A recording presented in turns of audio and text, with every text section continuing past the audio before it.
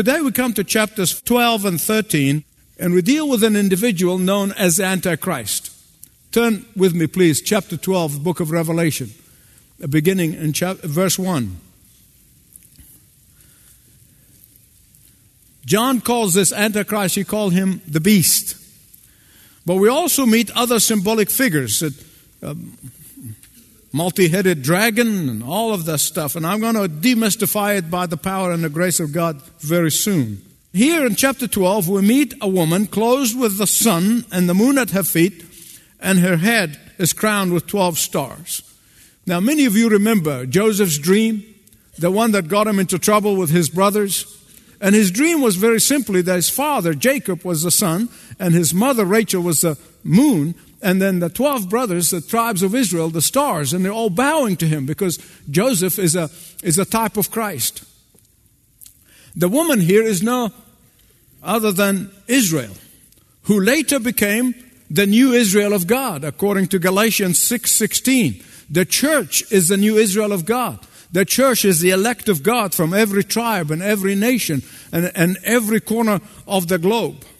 The family resemblance between Satan and the Antichrist. It's very important.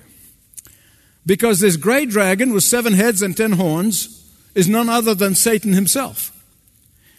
The many heads speak of the impossibility of killing him. That's why he and his followers will spend eternity in torment in hell. The horns speak of his superhuman power, and make no mistake about it. When Paul said, our struggle is not against flesh and blood, but against the spiritual powers, that's what he's talking about. Satan has a superhuman power. And you remember from the scripture, when Satan rebelled against God and wanted to unseat God and take his place, and he was thrown out of heaven, his tail, because it's an image here, it's just an imagery of a dragon, his tail pulled 1/3 of the angelic being. That is, 1/3 of the angels followed Satan in that deception, and they were thrown out of heaven. And these are the demons. These are the minions. These are the foot soldiers of Satan that he uses to create havoc throughout the world. Because don't ever forget, Satan is not omnipresent. Only God is. And so how he does all this miserable work around, how does he operate in every corner of the globe? Through the emissaries, the fallen demons, the fallen angels. But remember also that Satan knows the scripture, and beloved, listen to me, Satan knows the scripture better than most Christians. He really does. At Jesus' birth, Satan knows from the scripture all the prophecies of the coming of Jesus. And so what he did at the birth of Jesus, he inspired King Herod to kill all the babies in Bethlehem. Since he wasn't sure when, so Herod killed everybody from 2 years of age down. Satan later, when he couldn't kill the baby Jesus, he tempted Jesus in the wilderness. He said, I know you came to take the deeds of the earth from me, to arrest it from me. Let me give it to you, and I'll make it easier for you if you just bow to me. You don't have to go to the cross. You can shortcut the cross. And Jesus said to him, buzz off, basically in a Youssef translation. Because the cross was in God's mind from the very beginning. And Satan knew it. The devil may have rejoiced when Jesus hung on the cross. The devil may have thought that the one who was supposed to defeat him is now dead. But Satan's rejoicing on Good Friday came to a halt on Sunday morning. What happened to Satan's greatest victory on Good Friday became his worst nightmare on Sunday morning. Because the crucifixion of the Lord Jesus Christ made salvation possible for everyone who would come to him in repentance and in faith, asking for his forgiveness and turning to him as Lord and Savior. The empty tomb was God's plan from the very beginning. But after failing to defeat the Messiah, Satan turned his attention on the believers, the followers of Jesus. And for 2,000 years, Satan has been targeting Christians wherever they go. But here's the good news. There's always good news in the scripture. God measured out the boundary lines around the believers. The believers are sealed by the Holy Spirit of God. The believers are sealed and no one can touch them. Sure, we are tempted. Sure, we occasionally fail. Sure, we occasionally experience defeat. Surely we get persecuted and ridiculed. But Satan has no authority on the believers. Verse 6, John tells us that the church flees to the wilderness, to a place where God prepared. And there God nourishes His church for 1,260 days or 3.5 years. That's why some of my friends who say that the rapture is going to come after 3.5 years of the Antichrist rule. Some said we go before, some said we'll be halfway, others said we're going to go through it. Take your pick. I'm not going to argue with you. It's okay by me. You're not going to lose your salvation either way. In verse 7, Satan goes to war against Michael and the angels of the Lord. Now, I need to stop here and give you a principle about prophetic writing that will help you when you read other prophetic writings like Isaiah and Ezekiel and Daniel and certainly Revelation. In prophetic writing, you find that the past and the present and the future are written side by side. I want to explain that. You find here in this very passage, in the chapter, you get the past, the present, and the future writing, all side by side. You see that in Isaiah. When I ask about a current problem and asking about salvation now, this is 700 years before Christ, and what does the word comes from the Lord? A word of prophecy. The virgin shall have a child. It's talking about the future. And so you get the past, the present, and the future all together. And here in Revelation 12:7, after he talks about Satan being thrown out of heaven, which is the what? Past. He talks about Satan currently being defeated, which is present. And then he speaks about the ultimate defeat of Satan, which is in the future.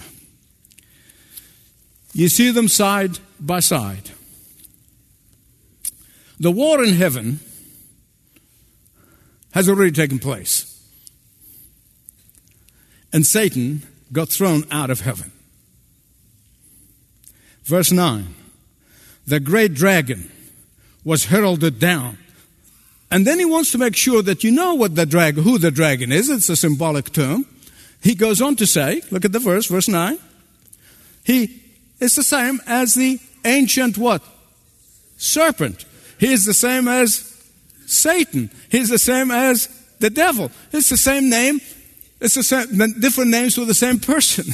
If there's any of you here in this place or watching around the world right now live, and if you ever doubted the Genesis account of creation, I hope to God after what I'm going to tell you, you never got to doubt it again. First, the Lord Jesus Christ, through whom and for whom the whole world was created. And He was there at the creation of the world.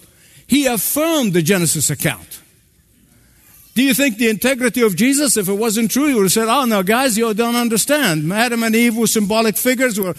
No, he affirmed them. He said, as it was said in Matthew 19. The second thing is here in the book of Revelation, the scripture makes it clear again. We refer to Satan as the serpent. He's the same one who tempted Adam and Eve in the garden. Verse 10, a voice in heaven says, now have come the salvation and the power and the kingdom of our God and the authority of His Christ, for the accuser has been heralded down. Praise God. Here's that present again. What do you mean by the accuser? Well, because of Jesus' victory now on the cross, we can have victory over Satan. Amen? Even when we fall and stumble, when we repent and turn to the Lord, He forgives us and gives us victory. How does this accuser works? When I fall and stumble, and I do, don't get uppity, you do too. Yeah. What happens? Satan in the courts of heaven says, see? What a hypocrite he is. He says one thing, he does another. See? At that moment, my defense attorney leaps to his feet, and he's the best in the business. Now, defense attorneys don't get offended, but he's better than you ever hope to be. He is the best. 1 John 2:1 says, if anybody does sin, we have an advocate, a defense attorney who speaks to the Father in our defense, Jesus Christ, the righteous one. You see? My advocate jumped to his feet and he says, Father, I died on the cross for Michael. I redeemed him by my blood. My righteousness is his righteousness. His repentance is the mark of his salvation. And God the Father bangs the gavel and he said, case dismissed. Amen. That's how you can think about it. Amen. Beloved, listen to me. One of Satan's most cruel strategies is he accuses us in our thoughts. He whispers, you've sinned again, haven't you? You are worthless. You're going to ask for forgiveness again? Do you think you can be used again? See, he attacks us in our thoughts, but he pretends as if he's the Holy Spirit. Remember, he's a faker. Remember, he's the counterfeiter. And he's not going to come to you and say, I'm Satan and I'm doing that. No. He's going to come and sound like the voice of the Holy Spirit. And that's why, beloved, listen to me. I want to tell you this. You must learn at any cost to distinguish between the conviction of the Holy Spirit and the accusation of Satan. You don't have a choice. If you want to live in victory, you must be able to make the distinction. You say, well, how I do this? Listen carefully. I'll help you. The Holy Spirit urges you to repent and turn to God. Satan beats you down and he tries to keep you away from God. Well, you've sinned, you might as well stay in sin. When you hear the voice of Satan, change your channel. Begin to praise God for his salvation. Begin to praise God for his redemption. Begin to praise God for his grace. Go to God in prayer. Claim the blood of the Lamb. Ask the Holy Spirit to cleanse you. Ask the Holy Spirit to send Satan scurrying, and he will. Now we come to the chapter that many of you have been waiting for. Chapter 13. And it is the chapter that reveals to us Satan's most evil creation. Not one of, no, the most evil creation of Satan is the beast, a.k.a. the Antichrist. The beast rises from the sea, which means he comes from humanity. He's a human being. Don't miss the family resemblance between Satan and the Antichrist. While the Antichrist is a human being, yet he's completely possessed by Satan. He will be filled with Satan's ability, persuasive ability, deceptive abilities.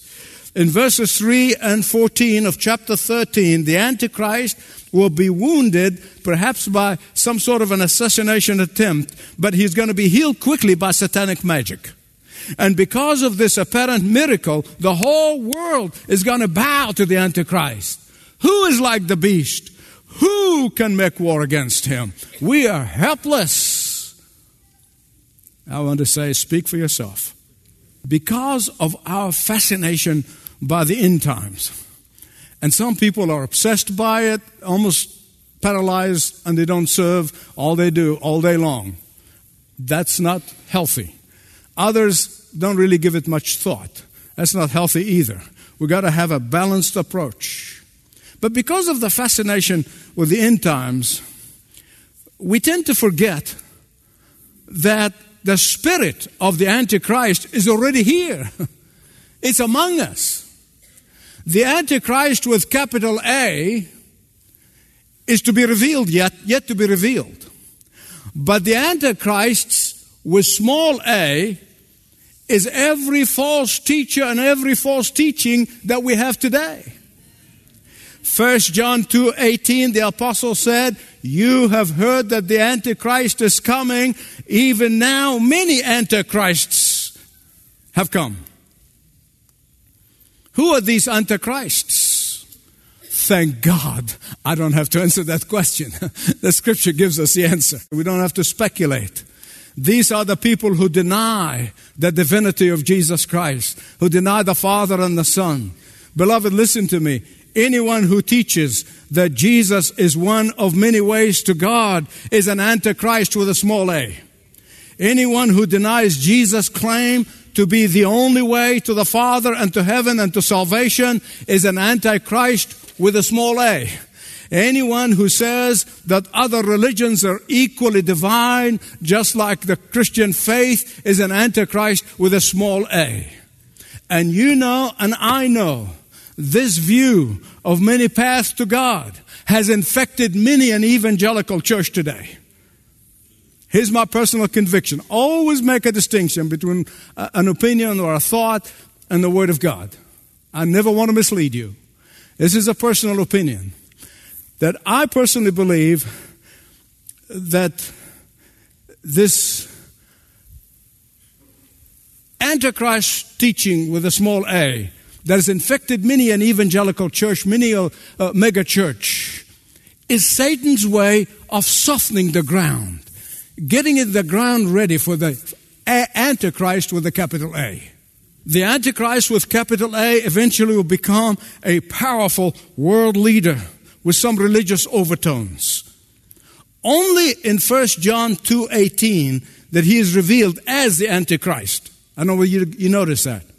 But in 2 Thessalonians 2:3, Paul calls him the man of lawlessness and the son of destruction. In the book of Daniel and in the words of the Lord Jesus in Matthew 24, they talk about him, a world leader who causes an abomination. The Antichrist will pretend to be a man of peace for a short period of time. Then he's going to renege and show his true color. And he's going to plunge the world into a reign of terror that will make ISIS look like Sunday school teachers. It's going to be so horrendous. Just as Jesus the Christ is full expression of God the Father, the Antichrist will be the full expression of Satan. Remember in John 14:9, Jesus said, "He who has seen me has seen the Father." Anyone who's going to see the Antichrist would have seen Satan. In the same way, there is a contrast between our Lord Jesus Christ and the Antichrist. And that's why the term Antichrist came into being. Jesus is the only one of God, the Holy One of God. The Antichrist is a lawless one of Satan. Jesus is the man of sorrow. The Antichrist is a man of sin. Jesus came from heaven. The Antichrist comes from the abyss. Jesus came in the name of the Father. The Antichrist will come in his own name. Jesus came as a servant. The Antichrist will claim to be God. The world rejected Jesus, but the world will bow down and worship the Antichrist. Jesus is the Son of God. The Antichrist is the son of perdition. But here's something else I don't want you to forget. You must know. All of these imageries about the claws of a bear and teeth of a lion and so forth. Remember, as I told you in the last message, these are imageries the Bible gives us in order to communicate something deeper. What is it? It's trying to tell us about the brutality and the savagery of that Antichrist. It's going to be incredible, beyond imagination. The dragon, Satan, will give the beast, the Antichrist, is going to give him his throne, is going to give him his power, is going to give him his authority. The beast will perform counterfeit miracles. Verse 6, he will openly blaspheme God. The Antichrist will make war against the Christians on that day. Probably Christians will be blacklisted. They will be unable to make a living. And we're beginning to see that now. Because everyone on the earth whose name is not written in the book of life will worship the beast. So the question I have for everyone here and all those who are watching right now around the world, is your name written in the book of life? And then John writes, Revelation 13, 9 and 10. Now please, if you have your Bible with you, underline those verses. They are really important verses. Let me read them to you first. He who has ear, let him hear. If anyone is to go into captivity he will go. If anyone is to be killed with the sword he will be killed. Now, many people really kind of find these words to be baffling. But I want to tell you, those words are some of the most precious jewels that are tucked into the Word of God. The Lord is saying to all those who are saved by the blood of Jesus Christ, whose name written in the book of life, they will be fearless in the face of persecution. That's what he's saying. Faithful believers will say, I'm not afraid of captivities. I'm not afraid of the sword. The Antichrist may kill my body, but he can never separate me from the love of God. On that day, believers will be like Jesus when he looked to Pontius Pilate in the eye. Or we will look to the Antichrist in the eye and say to him, you have no authority over me except as given to you from above. My name is engraved on the palms of his hands. I am carried on his shoulders. He who touches me touches the apple of his eye.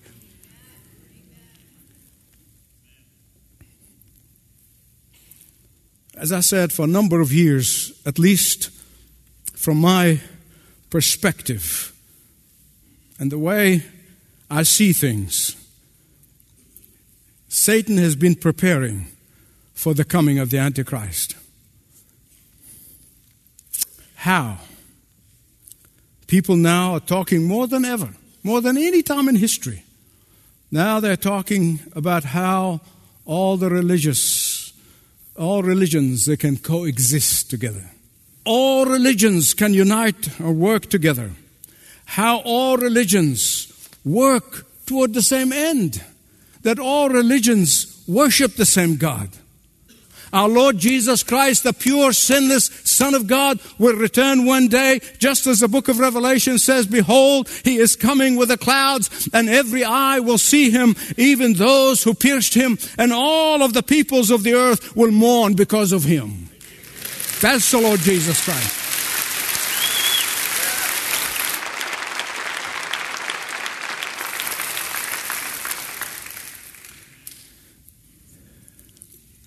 But before Jesus returns, the Antichrist will rise, and he will preach as if he is Christ. He will preach a message of peaceful coexistence. A message of let's just be one big happy human family. Let's all just get under one tent. Have you ever seen the bumper sticker that says coexist? As believers in Jesus Christ, we don't only respect people of other faith. No. We don't just tolerate them. No. We love them. You with me? We love them. That's our command of our Lord. We have no choice but to love them. And so I don't want anybody to misunderstand me. But loving them compels me to lovingly but firmly say that there is no name under heaven given to men by which they must be saved. That is true love. That's true love. Is the Christian faith the only faith that teaches about the last days, the end times? No. Talk to some of the Orthodox Jews, they're waiting for their Messiah to come. Islam teaches that a powerful leader will rise in the last days. And the similarities between the biblical Antichrist and the Muslim Mahdi or Messiah or the guided one is astounding. I told you the devil knows the Bible. He knows the Bible. See, their Messiah or Imam Mahdi will be seen as Savior who will lead the revolution to establish a global empire. The Mahdi will rule the earth as the final caliphate or successor to their prophet. Muslims believe that the Mahdi will appear at the same time of Jesus' return. And they believe that Jesus will return, but not as the Son of God. The Muslims see him as merely a prophet named Isa. Nonetheless, they believe Jesus will return And they even call him Messiah.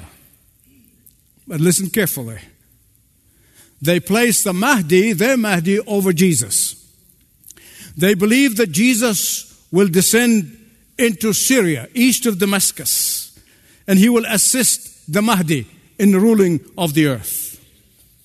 After that comes the judgment. Listen carefully. When you read the writings, you'll discover that the Mahdi has all of the power and the authority of the Antichrist. Here is the interesting part regarding the relationship between the biblical Antichrist and the Islamic Mahdi. Both the Mahdi and the Antichrist will possess political and religious powers. Both will be worshipped as the head of one world religion. Like the Antichrist, the Mahdi will establish his capital in Jerusalem. From there, he will rule the world. The Bible said that the Antichrist will target Jews and Christians for destruction. The Islamic Mahdi will wage war against Jews and Christians. Those who will oppose the Antichrist will be executed. Those who will oppose the Mahdi will be executed. One of their Ayatollah recently, Ayatollah Amini, said, the Mahdi will first offer the Jews and the Christian opportunity to convert. Those who convert will be spared, but if they do not, they will be killed. Listen to what Jesus said. In Matthew 24:21, there will be great distress unequaled from the beginning of the world until now, and never be equaled again. Daniel chapter 9 verse 27 said that the Antichrist will establish a covenant of 7-year peace with Israel. But halfway he reneges. 3.5 years later, he will turn against him, and he will defile Jerusalem with an abomination, causes a desolation. The Hadith of Islam says that the Mahdi will make 7-year covenant with Israel. In the final 7 verses, Revelation 13, John reveals a second beast. This one is more dangerous. The first beast is the Antichrist, and he rose from humanity. The second beast will rise from the earth, but this second beast will make sure that people of the earth worship the first beast. The second beast will perform miracles and bringing even down fire from heaven. And the reason the second beast, which often referred to as the false prophet, as he looks like a lamb because he will speak like a Christian. He will claim to be a Christian, but he will assist in the worship of the Antichrist. Islam said that Isa will assist the Mahdi. The Bible said that the false prophet will assist the Antichrist to establish a global domination. Beloved, that's not a coincidence. The devil knows the Scripture better than many Christians. Satan knows the Bible. The false prophet will ensure the worship of the Antichrist. Everyone will be required to receive the mark of the beast. Those who refuse that mark will not be able to buy or sell. Last verse, chapter 13. This verse has baffled people for years. I want to demystify it for you. Verse 18. This calls for wisdom. If anyone has insight, let him calculate the number of the beast. For it is man's number. His number is 666. People have always been baffled by that number. It's not a secret code. It really isn't. I have been telling you throughout the series of messages that number 7 is the number of completion, is the number of perfection. And if a 7 is the number of completion and perfection, what looks like 7 but is not is number 6. If 7 represents Christ, 6 represents Satan. If 7 represents perfection, 6 represents wickedness and evil pretending to be perfection. if the Holy Trinity of God, Father, Son, and Holy Spirit would be referred to as 777, the unholy trinity of Satan, the Antichrist, and the false prophet would be 666. Did you get it? You have nothing to fear. You have nothing to fear of Satan. You have nothing to fear of the Antichrist. You have nothing to fear of the false prophet. If we see it, we don't. Doesn't matter. Your name is written in the book of life, not in pencil and eraser, but with the blood of the Lamb of God, Jesus Christ himself. Nothing and no one can erase that. Your eternal life has already begun. Even here. Will you stand with me? As every head is bowed and every eye is closed. If somebody here says, I am not really sure whether my name is written in the book of life, or I know some time back yonder I gave my life to Christ, but I'm not really sure. I want you to slip your hand up in the air so I can pray with you and for you. I can see those hands in the balcony. Yes. I want to pray with you. Yes. Father, I pray that each one who made this commitment today to ask your forgiveness, repent of their sins, would follow through. And Father, I pray for all the believers, or the vast majority of people who are listening to me right now,